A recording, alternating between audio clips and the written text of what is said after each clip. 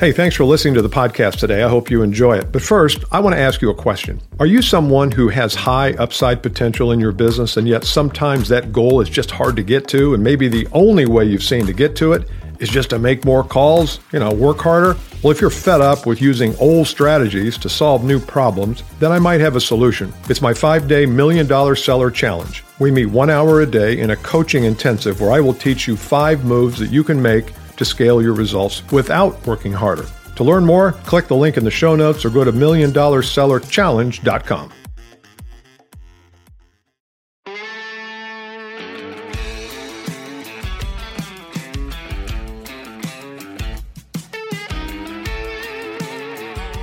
Welcome back to the Bill Caskey Podcast. This week we are going to speak about high achievers.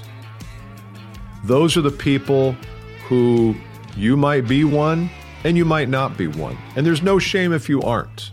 But this is going to be speaking to those people who are in the $200,000-ish range and above, either an entrepreneur, a business owner, a VP of sales, or a sales professional, and primarily someone who has upside potential in that income.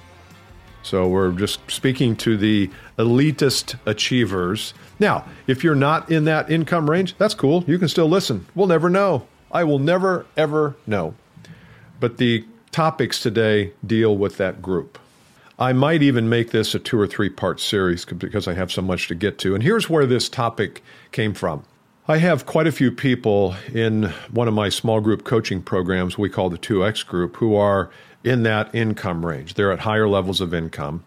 And what I have found is that those folks have a slightly different view of what's possible in the world. They have accumulated some assets. They have some money to invest in themselves. They have some money to invest in their business.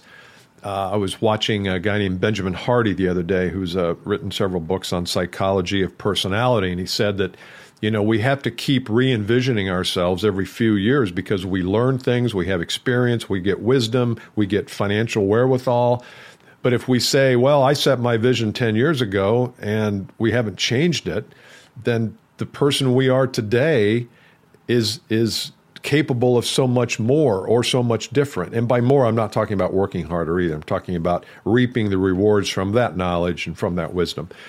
So I have found that the highest achievers, people in the top 2 or 3% range of income earners, have different needs, have different things they want to work on. They aren't looking, if you look at Maslow's hierarchy, they're not looking at shelter as a big foundational need for them. They've got that checked off. They're not looking for belonging. You know what? Kind of have that checked off. Got good families, got good work situations, got good clients that they're also friends with. As we get higher in Maslow's hierarchy, though, self-actualization, self-esteem, what's possible, visioning, all those things they do need help with. So that's the purpose of today's episode, is to introduce you to some of these things. Now, you're saying, well, where is this going? I feel like this is going somewhere, Bill. Well, it might be. I don't know. I am giving some thought to spinning up a group of 8 to 10 high achievers, and I don't know yet if there's interest. I think there might be, but I don't know. So here's what I would ask you to do. Listen to this podcast today. In the show notes is my website, billcaskey.com. At the top of that, there is an orange bar. I'm colorblind. Travis told me it was orange, so I'm going with that. So if it's not orange, you've got a bone to pick with him. Click on that, and there will be a wait list for you, and we'll let you know if it opens up, how much it is, when it is, how it is, what's going to be covered. But just get on the wait list, and I'll send you a couple of valuable emails too, some other things follow up to this. So billcaskey.com, orange bar at the top. Jump on the wait list but you have to earn $200,000-ish a year to get in this program. So if you're a $30,000 person, cool, not for you. There are several traps that high achievers fall into, and I don't think this is just high achievers, it's everyone, but there's the ambition trap where it's never enough.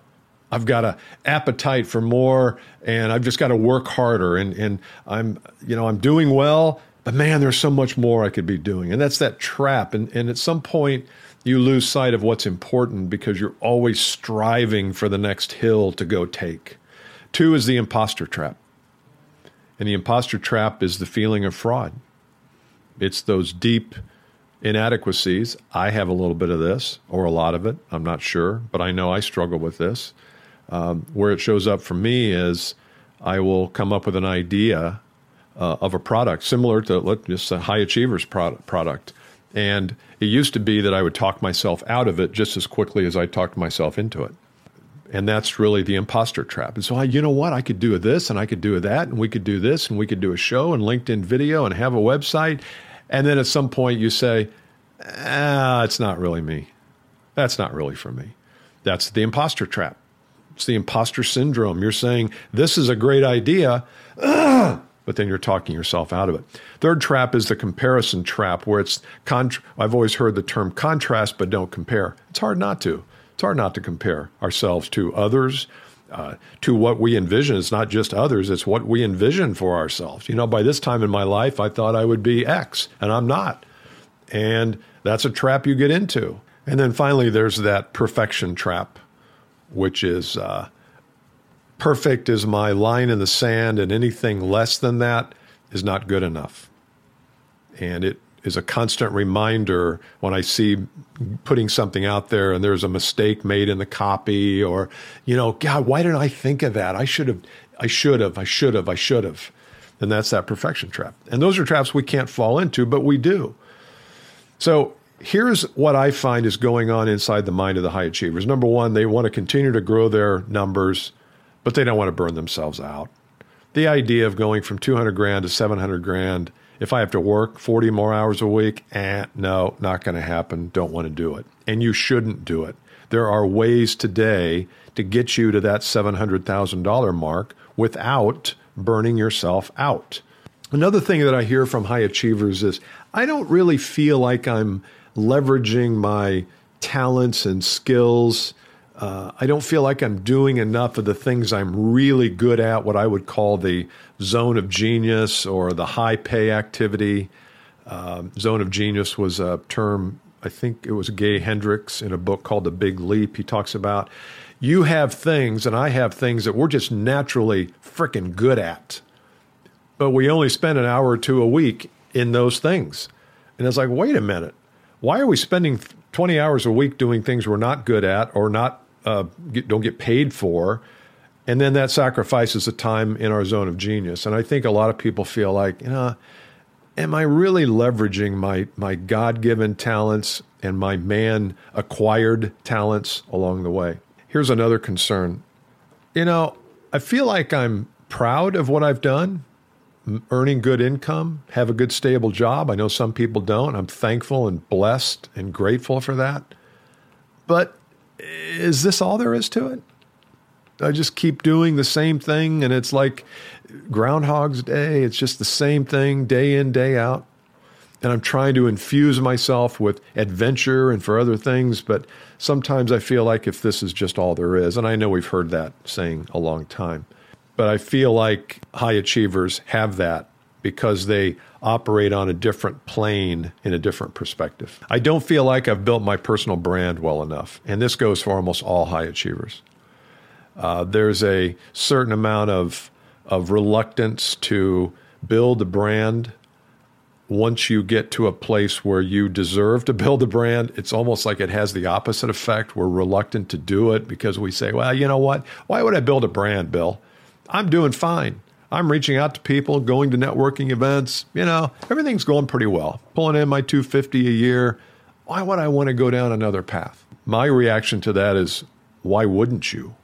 Why wouldn't you want to tell your stories? Tell the stories of prospects and clients. Tell your stories of how you've helped people. Tell stories of how people have come to you in bad shape and you've, through your wisdom and talent, have really helped them transform their lives or improve their business results or outcomes. Why wouldn't you? Why would you keep that from the general public? Why would you keep that from your audience? So I kind of take the opposite approach. Building your brand is not always about making more money. It might be, I think actually, usually it is. It's really about how are you going to give back? How are you going to take the experience you have and send it back out to the world, send it back out to the market. And one other thing I hear, this is not an exhaustive list, but I hear this idea of accountability. Whenever I start a small group coaching program as we do, I always ask, what's one thing you want to get out of this group? Almost always, it's really bizarre in a way. Almost always, it's the highest achievers who say accountability. And I think it comes from the high achiever's knowledge that that's exactly what's going to get him or her to the next level. It's accountability.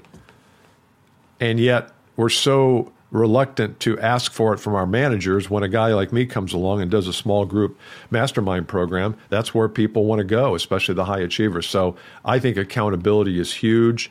I've got a couple of clients in the 2X group that I offer extra accountability sessions to. It's transformed their business because every week we chat only 10 or 15 minutes, and it really helps them when they're thinking about putting something off. They know they can't because they know I'm going to ask them about it. And they do it, and guess what?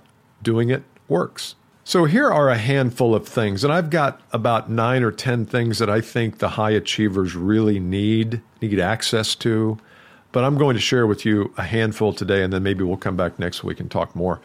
Number one, and I have this in a pie chart, and so each one of these sections, one section might be 25% of the pie chart, one might be less, depending upon the importance of each one. But this one is really important. I'm not sure what percent to give it. But what is your vision? What is your ideal outcome for, 1, 2, 5 years down the road? Do you have constructed a vision of where you want your life to be? Your financial life, your business life, your relationship life. We've got lots of different lives, 9 lives probably. But where are you going? High achievers need this. They must have this, and they must start thinking about it differently than just assets, just financial, because there's more to life than that. That's one part of life, but there's more to it. Second thing is, what are the required mindsets that you're going to need to adopt or embrace if you're going to level your business up? What kind of mindsets do you need? How do you look at the world? How do you look at your value? How do you look at your customers? How do you look at your role in the customer's life? Those are all mindset issues. If you get the mindset stuff right, everything else falls from there. It trickles down from there, trickles up. But get your mind right, everything else follows. So mindset is an important part of this. So we got vision and mindset. Number 3, I think it's important to pay attention to limiting beliefs. And we hear a lot about limiting beliefs. We don't hear much about how to unlimit them. I think the first step is you just have to get clear on what you believe about yourself. And that's not easy.